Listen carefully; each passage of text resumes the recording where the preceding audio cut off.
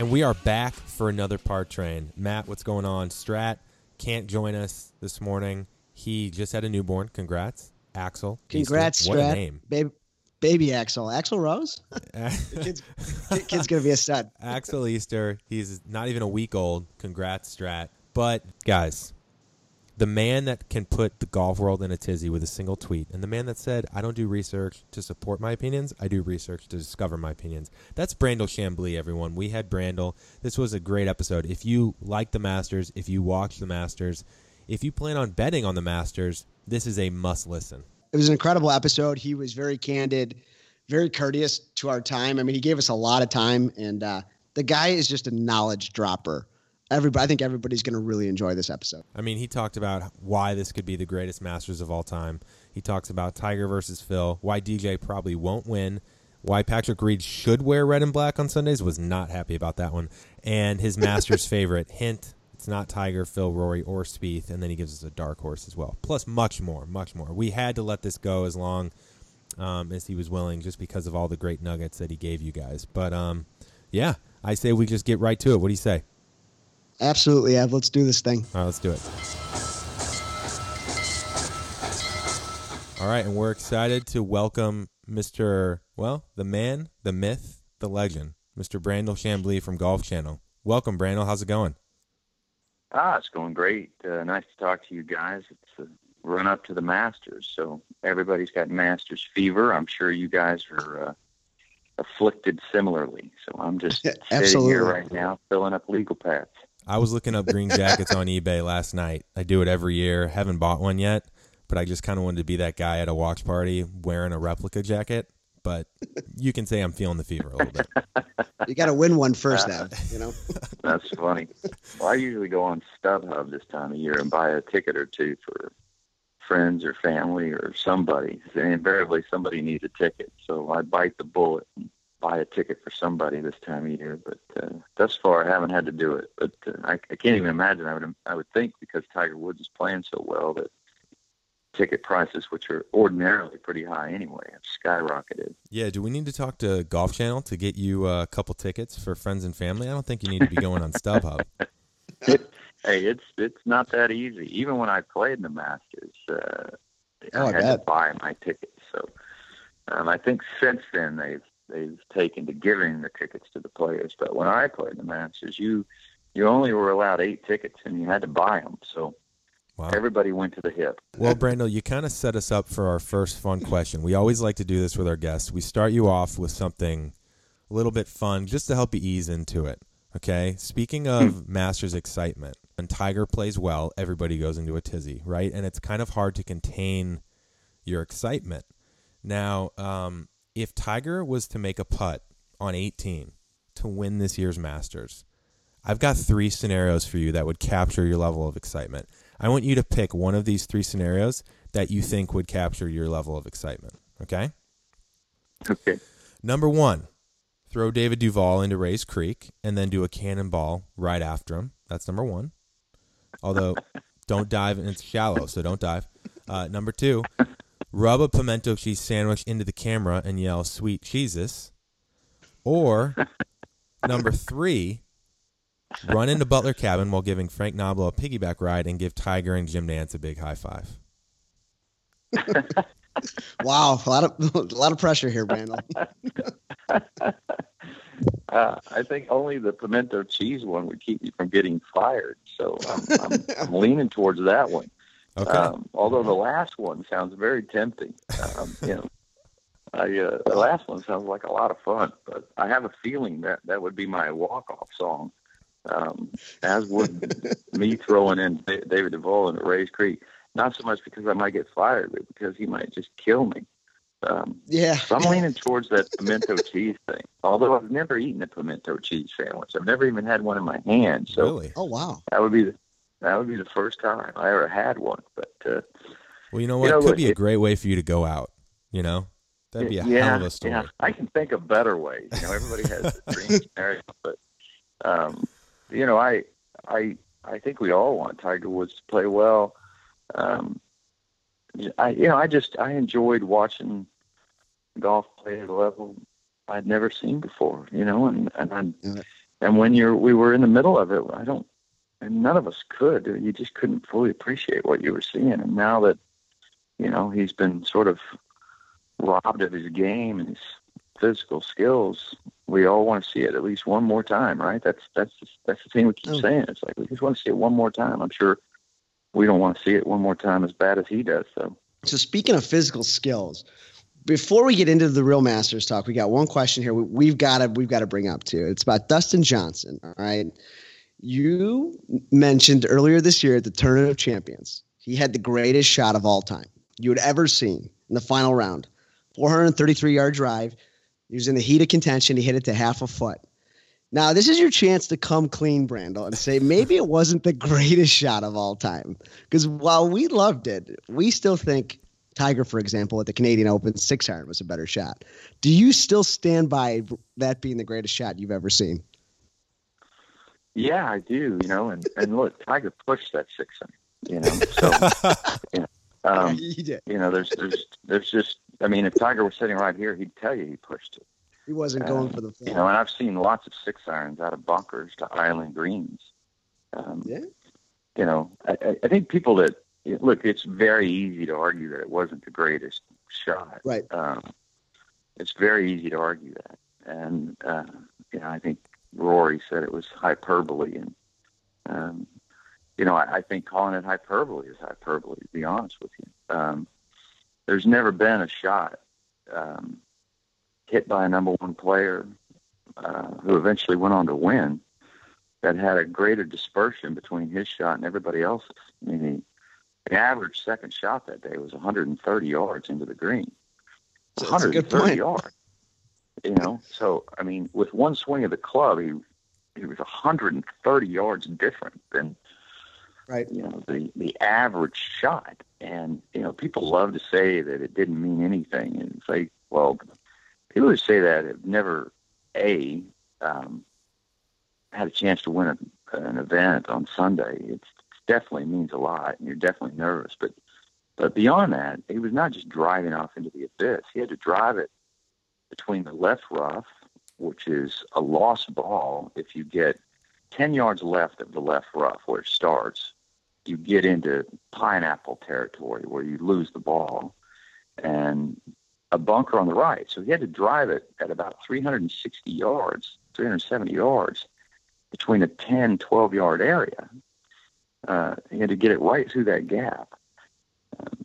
And he absolutely knew where the hole was, and he absolutely knew what he was capable of doing. So, I've seen more important shots, Sure. But I've never seen a shot that was as important by a number one player on Sunday with a greater dispersion. So, I've argued this point, many times since I called it the greatest shot. Initially, I said it was the greatest shot I've ever seen. Yeah. But the more I dug into it and did research on it, I was like, well, there's never been a shot that was hit anywhere near as good as that. Nowhere near. Yeah. I promise you, the dispersion between the 1-iron that Jack Nicklaus hit on Sunday at the 1972 U.S. Open wasn't 130 yards. The hardest thing to do in golf is hit it long and straight. And when I see somebody hit it that long and that straight on Sunday, where there is an element of risk, he just lost a big lead the last time he played. And he also happened to be the number one player in the world. And, cool factor measures into that as well. It was a damn cool shot. So there you go. I'm not going to nudge off that one being the greatest shot I've ever All right, you gave him a chance. Come clean. He stuck with it. Stuck to his guns. He doubled down. I love it. All right, so Brandel, we just had Keith Mitchell on the podcast a couple weeks ago, and the week after we had him, he finished second, and he's playing well. He thanked us for sending a mojo. So just a heads up, you're probably going to have the greatest week broadcasting the Masters coming off of this. But we got a lot of positive feedback about what we called grass talk with Keith, where I always wanted to be one of those grass guys that could talk like Tiger in his press conference about, how I can't putt on Poana, and how Kikuya sticks and how Bermuda is great for my putting and all these different things. So because our audience loved the grass talk so much with Keith. He went through all of them. Can you give us a bit of a grass overview of Augusta National, what it requires around the greens, and the type of game it rewards? Well, Augusta, first of all, it rewards bold play. Most tournaments are, at least major championships are about taking, playing by the percentages, so to speak, taking most of the risk out of it. But at Augusta National, you just cannot get around it. You have to face your fears, and you have to make bold plays. Otherwise, you're just, because somebody is on Sunday. So it encourages bold play, which leads into players that hit the ball high, which leads into players that work at both directions. So more than any other major championship, it produces a golfer with great imagination and power and boldness. So, the Masters just gives us Phil Mickelson. I mean, he's exactly the type of player that golf tournament, that golf course brings the best out in. Arnold Palmer. The grass, the grass that you face there is unlike any other place, although agronomy has improved such that more and more places try to get their grass. I mean, that's the standard. Augusta is, the most oft repeated analogy in the history of agronomy. Augusta I wanted Augusta green, I wanted Augusta So, more and more places are taking their turf down to the level that Augusta has it at, which requires, a lot of husbandry by the green superintendents. But no, you've got to be able to pitch off a putting green, basically. That's how tight the turf is there.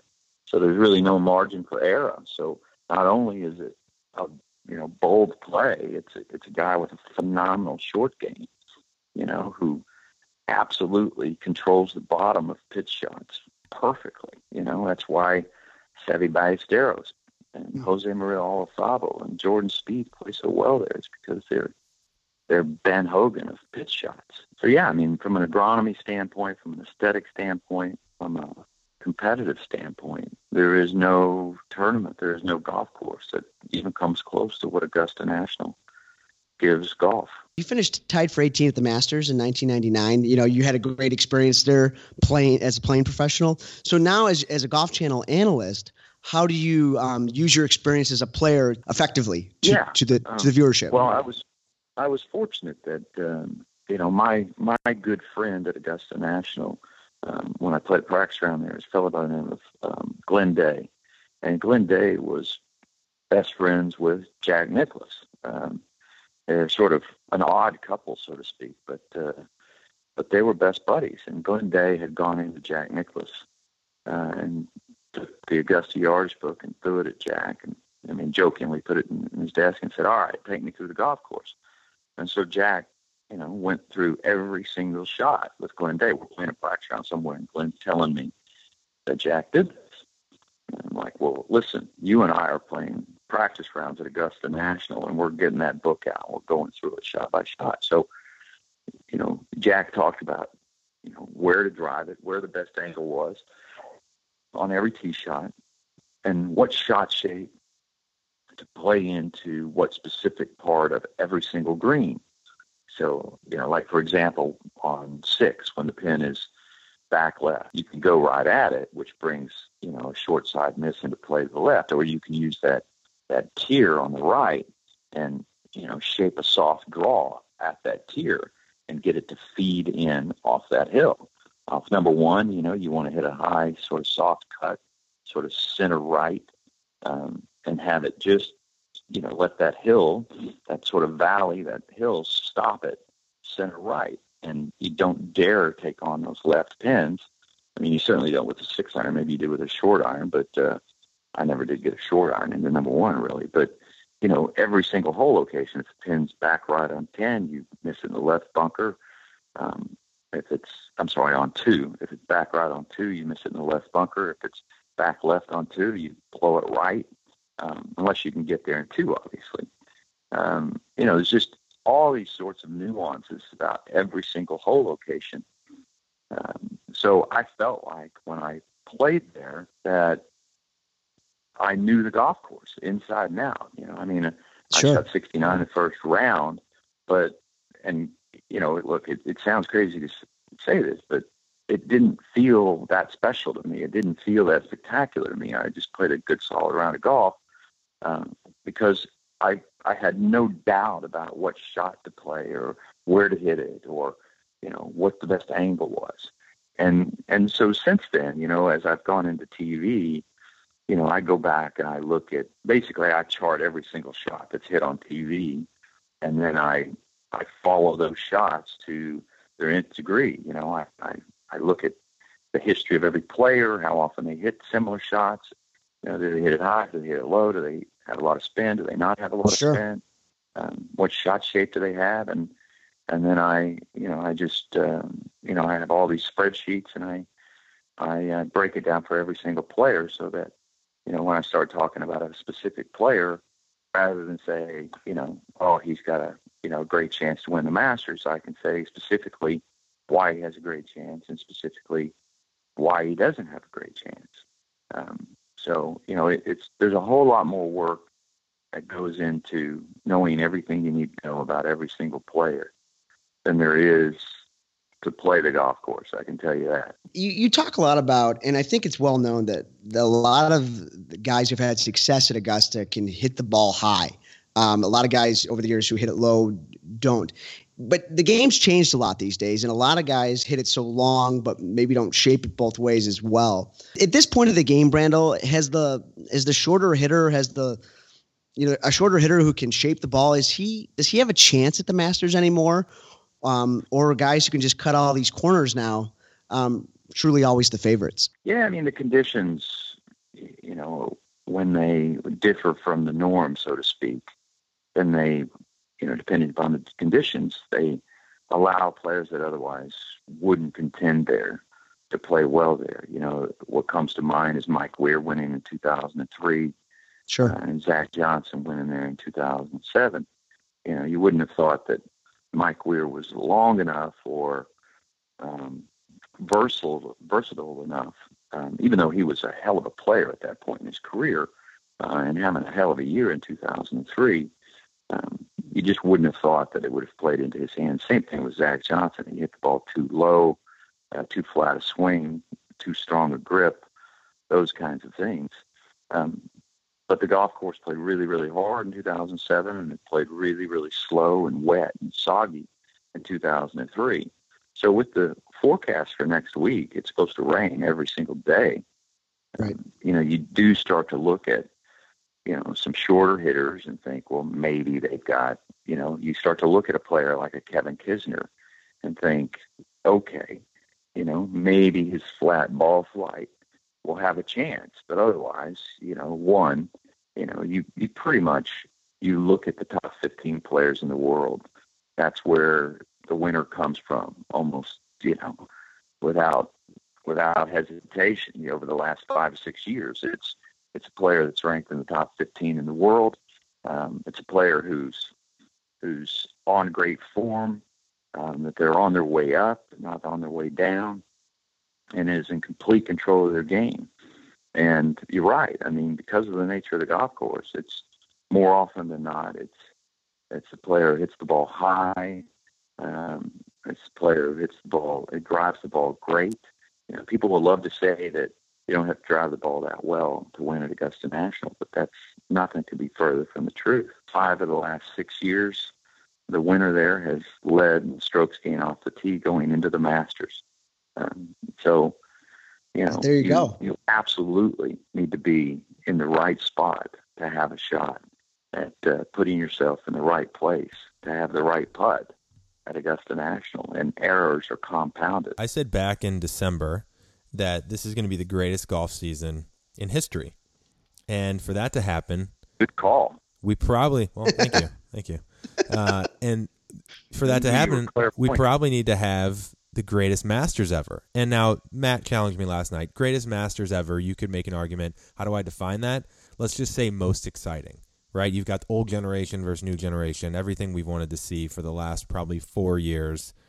Number one, do you agree that this could be the greatest, most exciting Masters ever? And then if your answer is yes, could you give us your Sunday scenario, whether that's your final pairing, guys firing up the leaderboard? What do you see as needing to happen to make that the most exciting Masters in history? Yeah, I do agree that this could be, it's got a chance to be the greatest Masters ever. And that's a tough battle. That's, 1975, I think I said last week on the air that, the last time we had players at different stages of their career, superstars at different stages of their career who were all playing well was 1975. You had an up-and-coming Johnny Miller and a sort of an established Tom Weiskopf and, the middle-aged, aging greatest player ever, Jack Nicklaus. And it culminated in what some people call the greatest Masters ever. But the Masters, again, it brings the best out and the best players. You don't even have to go back that far. You go to 2001, and on that Sunday, Tiger Woods was going for his fourth major in a row. He was paired with Phil Mickelson. And in the group in front of him was David Duval and Ernie Els. And on the back nine, all of them had a chance. And they were all tied. I think David, Phil, and Tiger were all tied through 15 holes, something like that. So the Masters gives us these fabulous scenarios. But, I think for it to be the greatest Masters ever, to have a chance, Tiger and Phil have to be probably paired together, but they have to be neck and neck for sure. And Rory's got to be in the mix. And, if you've got those three, sure, then you've pretty much got everything you need. But beyond that, it would be great to have, a Jordan Spieth and a Dustin Johnson and a Justin Thomas. If the leaderboard's got those 6 or 7 names on it, it's top shelf stuff. That's what we're in store for here. I can't imagine any scenario where 3 or 4 of those names are not factoring into the tournament on Sunday. It's just the way that place plays. And then, I haven't even mentioned the John Rahms and Justin Roses, and the Sergio Garcia, who's still playing fabulous.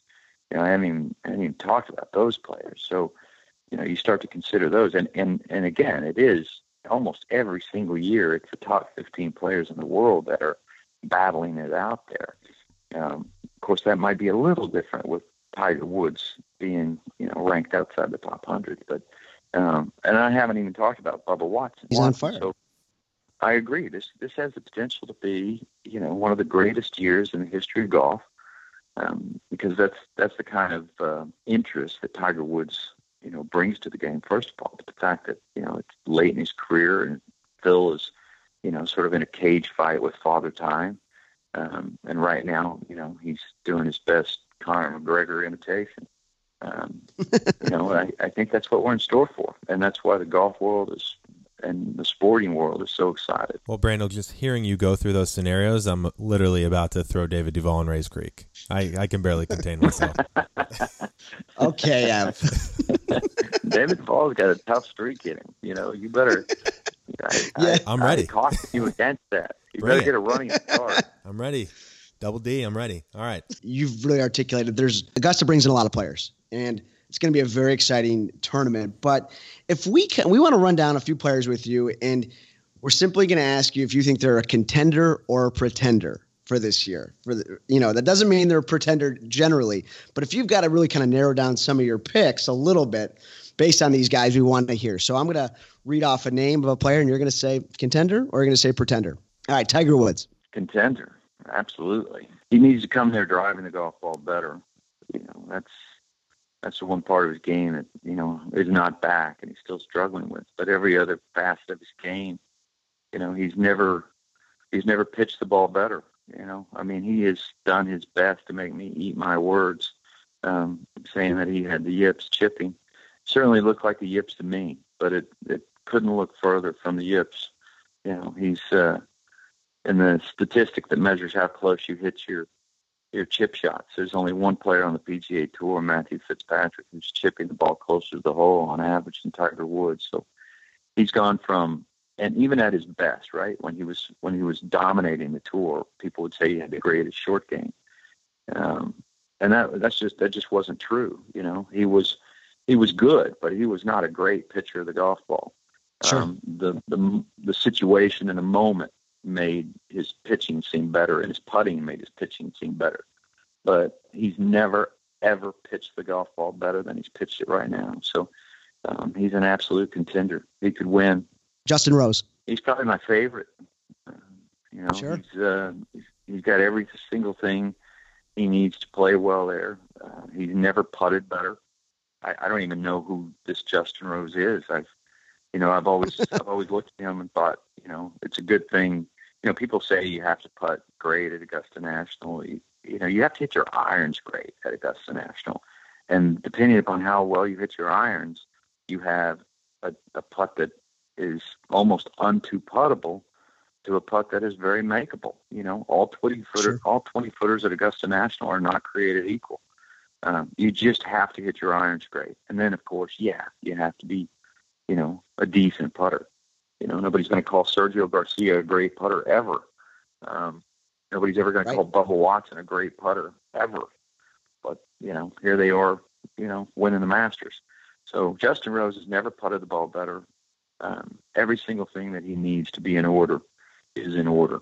So, you know, if I had to go place a bet right now, I'd probably bet on Justin Rose to win the Masters. Wow, there's a pick right there. Last guy, Brandel, Jason Day. Now, you know, look, if it rains, you know, he needs help. And if it rains, then the mistake that ordinarily is levied against his inaccuracy with his iron play is lessened. And it becomes, you know, a little softer golf course. And I mean, actually it is softer, but it's softer on the mistake. You know, he makes so many mistakes of, you know, just in his iron play. You know, he just swings at it so hard that he doesn't have the nuances. And, you know, he just, you know, he doesn't work the ball left to right or right to left or high or low. You know, he's a brilliant putter, and he's got plenty of power, and he's got confidence to spare. But he needs a soft golf course to win there. And that could happen. It could absolutely happen. You know, and as we sit here, he's 12th in the world. So, you know, I always say, if not them, then who? You know, it becomes a matter of who's going to beat them. And, you know, I mean, you're not looking for, you know, you go down the list and you're like, well, every other player not ranked as high as him has holes in their game as well. But, you know, amongst those players that are ranked ahead of him, most of them have more control over their iron play than Jason Day does. And that is almost everything at Augusta National, is how well you hit your iron shots. What about Justin Thomas? He's never really played that great, never had great finishes. I mean, he's only played twice there. So, you know, it's still early in his career. It's like he had never played that well at the match play either. Right. He had only played a couple of times there. Justin Thomas reminds me in so many ways of Johnny Miller. You know, just his ability to go low, his ability to shoot low scores, his success at a young age, just everything about him. But, you know, he needs better speed on the greens, you know. You know, he hasn't shown an ability to putt well there, just in general. He needs a little better speed on the greens. And he needs to avoid, you know, big numbers. You know, he's, you know, if you're going to win at Augusta National, you can almost, if you make double bogey at Augusta National, you almost have zero chance of winning. I mean, if you make one double bogey, sure. And it's not just the arithmetic. It's what the double bogey says about you. You know, it says that you're out of position, you're prone to being out of position, and it says that you know, you're making bad mistakes of judgment coming into greens. It says that your short game's not stellar. you can go all the way back to 1997. So, over 20 majors, over 20 Masters. And there's only ever been, by the winner, going all the way back to 1997, there's only been 3 players that have ever made a double bogey that have gone on to win. And they've only made one each. So, I mean, that's a great stat. You just don't, and they were, Jordan Spieth made a double bogey in 2015, won when he won there. Trevor Immelman made a double bogey late on Sunday when he had about a 7-shot lead. And Phil Mickelson in 2004 made a double bogey. But, Woods, O'Meara, Jose Maria Alfaro, Vijay Singh, Tiger Woods, Mike Weir. I mean, none of them, Angel Cabrera, Schwartzel, Bubba, Adam Scott, Willett, Garcia, none of them made double bogey. So, Justin Thomas, if not him, then who? I mean, he's certainly, at the top of his career. He's doing everything he needs to do. But he needs, he tends to miss to the left. Missing left there is obviously a huge penalty, but fearing missing to the left is a softer penalty, but a penalty nonetheless. But otherwise, Justin Thomas appears to be, everything you'd ever want. He's bold. He hits the ball high. He can work the ball every single direction. He's a marvelous driver of the golf ball. He's just, I'd say he needs to have a little better speed on the greens, and have a week where he doesn't miss too many shots to the left. And it's hard to talk about JT and not talk about Spieth, right? So I want to talk to you about Spieth's putting. We know that Augusta is the type of place. We see it with guys like Bernard Langer, Fred Couples, Phil, etc. Like guys that know how to play Augusta can play well there, even if they're not potentially informed, just by knowing where to hit it. To your point, is number one with Spieth's putting. I know there's been a lot of talk about that. He looks tentative. It doesn't look as smooth. Is there anything you see technically with the stroke? I know he's talked a lot about alignment issues. How do you feel about Spieth going in? Can he contend without being in great form? Well, I don't think so. I don't think without being in great form he can contend. Most of the other players that we talk about where they don't need to be in great form, well, it's not that many really. It's just a few. Phil Mickelson or a Tiger Woods, and they have the advantage of dominating power, although Phil less so now. So, Jordan Spieth doesn't have the advantage of dominating power. He's not going to dominate the par fives with length. He dominates them with angle and great wedge shots and great putting. So, when Jordan Spieth won there in 2015, nobody ever went into a tournament more in control of their game or in better form. I mean, if you remember the form he had going in there, he was almost winning every single golf tournament. He was driving the ball the best he's ever driven the ball. He was putting the ball the best he's ever putted the ball.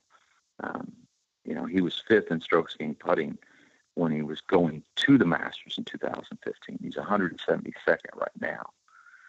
His lags were much, much better then than they are now.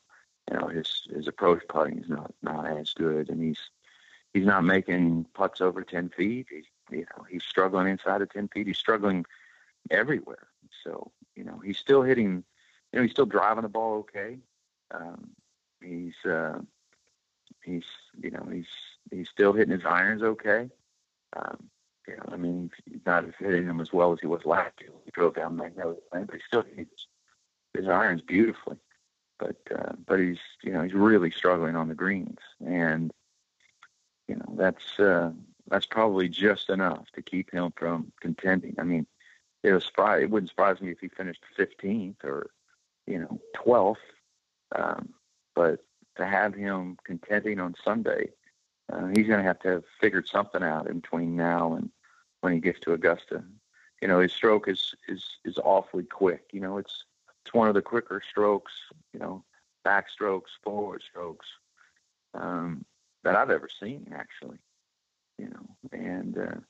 When you see people with strokes that are that quick, typically, they're gonna suffer with inconsistencies, and he's in one of those downturns right now with his putter. Yeah, Brandel, it's just amazing, even with his struggles now, that what he was able to do a few years ago to shoot 18 under and to tie Tiger's record.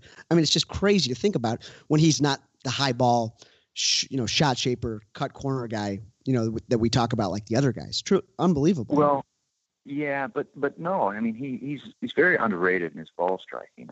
He is the player that can work the ball both directions. He is the player that can work it low. He very much is. At Augusta National, you have to be able to work the ball off of downhill lies, side hill lies, uphill lies. You have to be able to swing across the slopes. Because you have to spin the ball the opposite direction of the slope. Like you think about it, off of one, you've got a hook lie. But you've got to be able to hit a high cut off of one, off the fairway. Same thing on 13. You got a hook lie, but you've got to be able to hit a high cut. So you have to be able to swing left. You have to be able to swing across the slope and hit a high cut, off a hook lie. And you're asked to do this, all the time. I mean, you need to hit sort of a high soft draw into 5, but, you've got the ball sort of below your feet. So you got to figure out a way, to swing the opposite direction of the slope and still have control. And Jordan Spieth can do that. I mean, he's a fabulous iron player.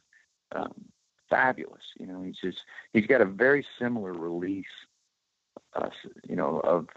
with his irons and, through the ball as Jack Nicklaus did, as Tiger Woods did, just not a lot of flip, just a very stable release.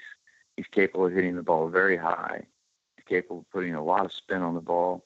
One of the things that is great about Augusta National is it doesn't measure up with the trend in golf right now. The trend in golf right now is to hit the ball high with very little spin. But Augusta National doesn't reward high, little spin shots, very little spin shots. I mean, you have to, high for sure, but you've got to have a fair amount of spin on the golf ball.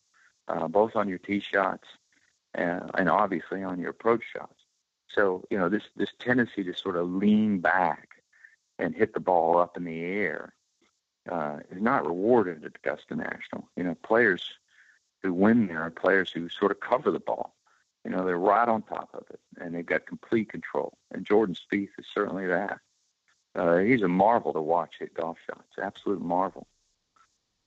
So, Brandel, you said that your favorite this week is probably Justin Rose. Do you have a dark horse that the wagerists out there can keep their eye on?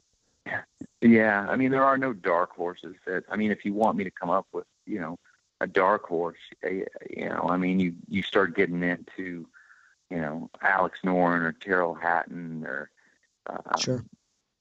They're not dark horses. They're in the top 20 in the world. If I wanted to go down and pick somebody, who's outside, I always have this when I'm on the set and people are like, all right, we're going to have a dark horse pick. I'm like, well, all right, let's define what a dark horse is, first of all. And for me, a dark horse at Augusta National is, somebody outside the top 25 players in the world.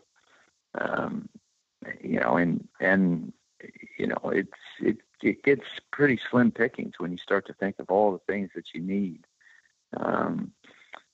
So that gets to a Louis Oosthuizen, who's 32nd in the world right now, and I think beyond that, there's just, I might go Patrick Cantlay because of how mature he is and level-headed he is.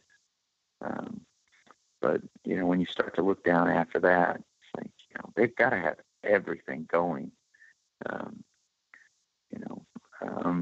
Who else would I pick? Rory McIlroy, I can't wait to see if Rory McIlroy has any semblance of the putting stroke that he had at the Arnold Palmer Invitational. Then it's going to be very hard to beat Rory McIlroy. He's unbelievable. It was like that putting stroke and his, it was like all of the angst in his golf game looked like it just got completely diffused. Yeah. As the week went on, he was much, much sharper with his iron play, much, much sharper with the scoring clubs. He was much sharper with driving the golf ball. He looked exactly like the Rory McIlroy that came out on the tour and, 11, 12, 13, 14. It's like, oh, where has Rory McIlroy been? It's as his putting skills decayed, I think it caused, a lot of frustration, obviously, and then it was a huge distraction, and I think he spent more time trying to figure out his putting, and it weighed on him, and it certainly, I think, caused other elements of his game to sort of fall off, and everything came together at the Arnold Palmer Invitational. If the guy who won the Arnold Palmer Invitational shows up at Augusta National, well, then everybody else is going to have a really hard time beating Rory McIlroy. If you had to predict, who would get their next major first? Do you think it would be Tiger or Phil, depending on what we know about them now?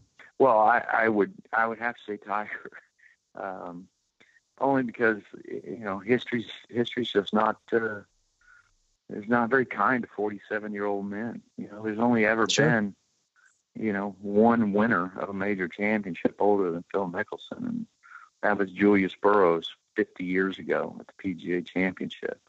Yep. Which is, given the hot temperatures of that time of year, I mean, the golf courses are typically set up a lot softer, and they become less a test of nerve and more a test of, just, fates of the gods, so to speak. Having said that, players are doing more and more at older ages now, but I would have to go with Tiger Woods. Tiger's still putting the ball beautifully. He's got a heck of a lot more club head speed than Phil Mickelson.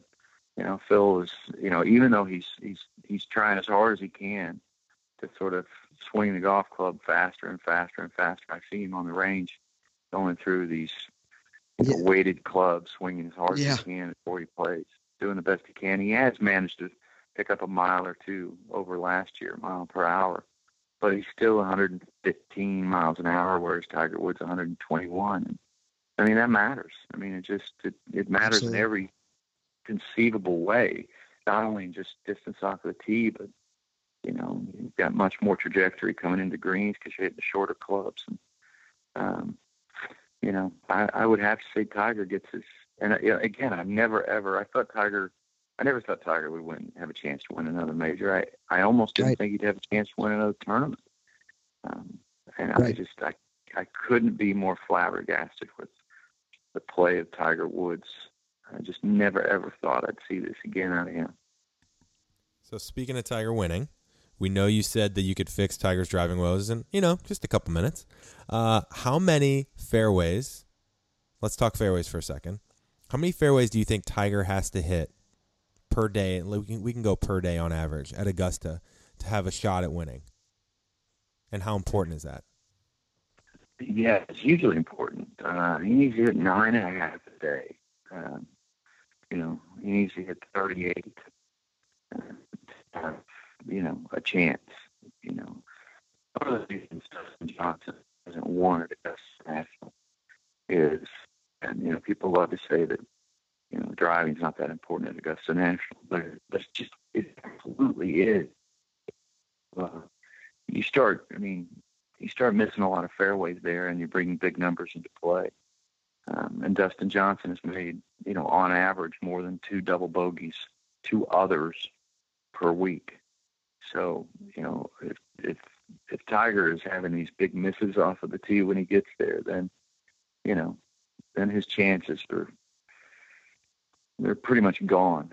So he needs to hit about 9.5 fairways, on average, which would get him to 38 fairways. And that's sort of, that's 36, 38 fairways. If he keeps it in that area, that's easily doable, And I say that, because if you're hitting 36, 38 fairways, then your misses are not going to be that bad. But if you're hitting 30 fairways, say, and it's only a fairway or two a day, right? That is difference, but that's such a huge difference. So, and the thing about Tiger is he's pretty comfortable hitting these cuts off the tee. He drives it better when he's trying to hit a cut shot. So that works well on a number of holes, obviously. Number 1, it works well. Number 8, it works well. works well off number 11, beautiful off 15 and 18. But, it's the draws that give him a lot more trouble. So I'm curious, I doubt he'll pull driver out off a 2T the whole week. But if he ever got in a scenario or a situation where he was driving the ball well enough to pull driver out off a 2T, that's the Tiger Woods that I'd like to see play golf again. That's the Tiger Woods that won by 15 shots. The Tiger that could hit driver off 2, take it off the right bunker, and draw it around the corner. And if he did that swinging 121, 122 miles an hour, he'd have a mid-iron to that green, and it'd be game over. But I think he'll play far more defensive off 2. He's very comfortable, and he can do it pretty easily, hitting his 3-wood off of 13 and drawing it around the corner. Same thing's true at 14. There's a couple of key drives for Tiger. Off a 2, for sure. What he does off a 3 will be, I'm curious to see his strategy off 3. I'm curious to see his strategy off of 10, and what he does on 13. Those are key drives for him. As much as anything, they'll say a lot about, the confidence that he has in his golf swing. Brandel, as we all know, Tiger's won 4 green jackets with 3 different swings, and he's probably had 5 different swings on the tour. The swing he has now, how do you compare it to the Butch swing or the Hank swing? Is it close? Yeah. Well, the thing about Tiger is, look, we criticize him or we're confounded by him changing his golf swing. But the fact is, every time he changed his golf swing, with the exception of the swing that he made under Sean Foley, he got better. He was a better player in 2000 than he was in 96, 97. He was a better player under Hank Haney than he was under Butch Harmon. There's just no two ways about it. He won 33% of the golf tournaments under Hank Haney. He was a better player. How would I compare the swing he has now? Well, it's nowhere near as good. It's headed in that direction. Sure. This golf swing has the potential to be.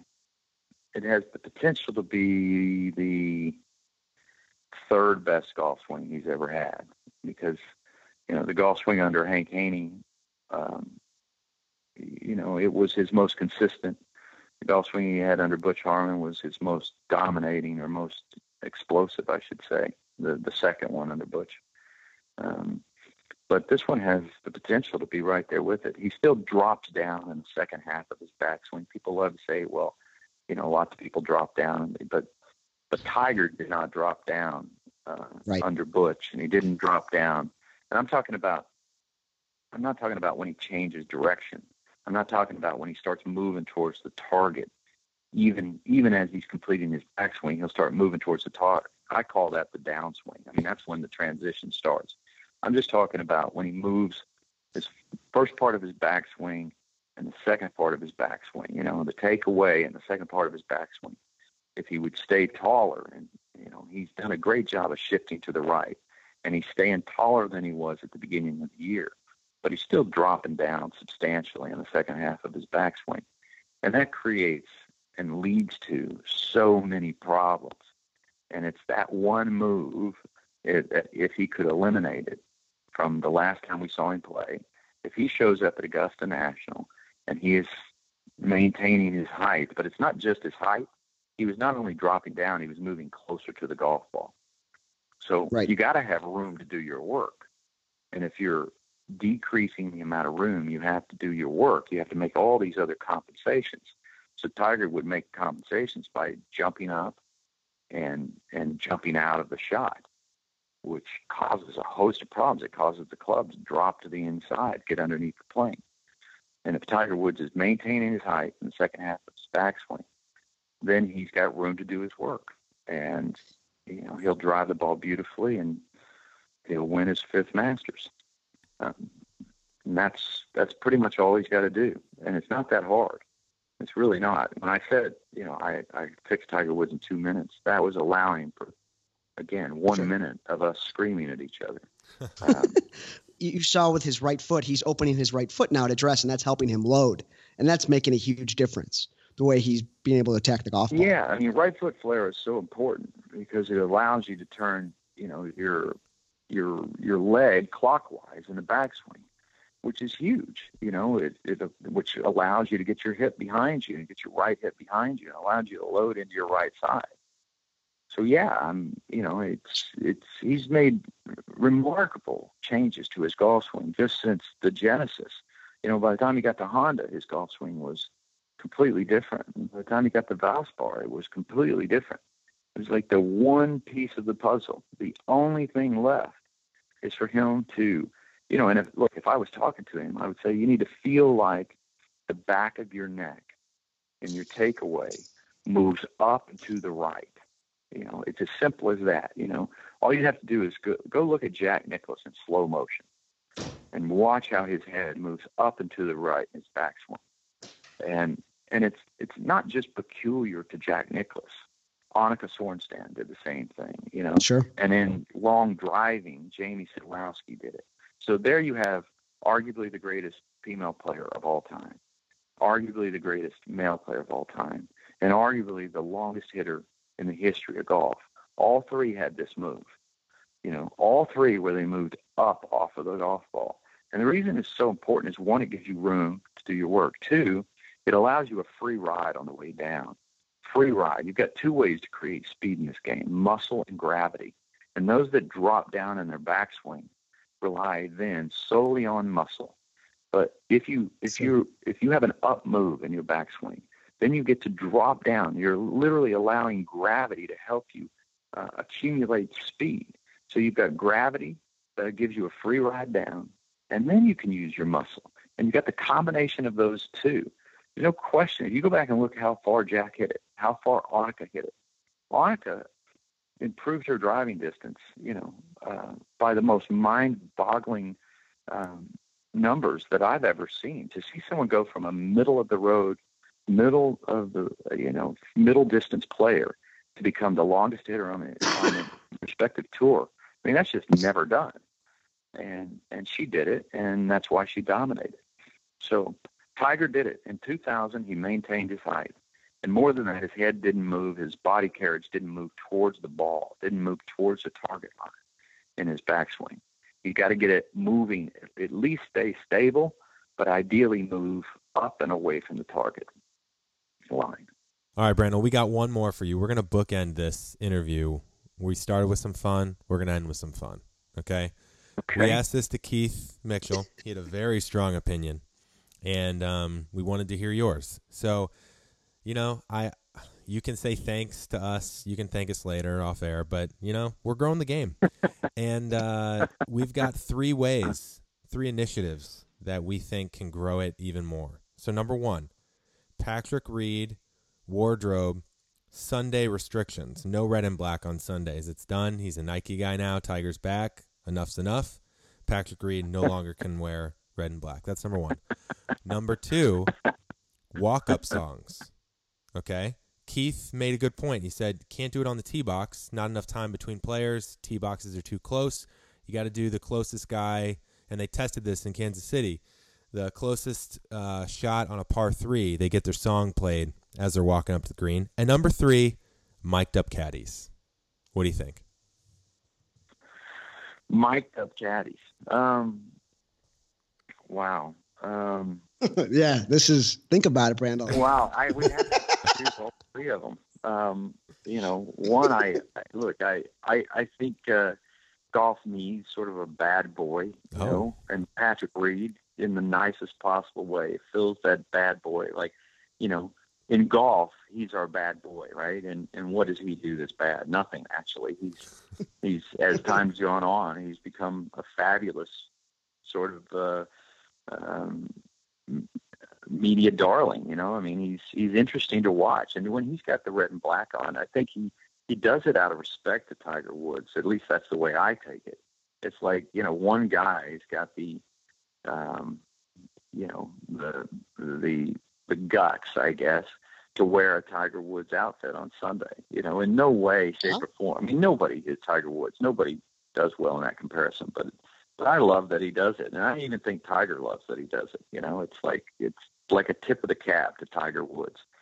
And the walk-up song, it's like, I think my good buddy Eamon Lynch called, this invigorated fan that's following the game and yelling out all these ridiculous things when players hit. He called them golf bros.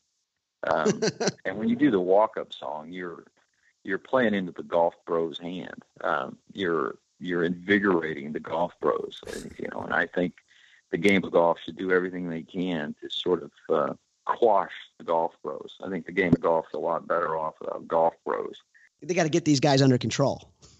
Okay. Yeah, yeah, absolutely. I don't even know how you do it. I mean, that's you want fans out there. You want, golf has always had, its own sort of audience. It's not the typical sports fan. It's just not. And if people say they want to grow the game, well, that means they want people coming to the game who are not golfers. And so, this is like golf's own version of cognitive dissonance. You hold them in your mind two mutually exclusive ideas just as fervently, and it's like they don't go together. Sure. And then miking up the caddies. Look, I already think there's way too much conversation between player and caddy.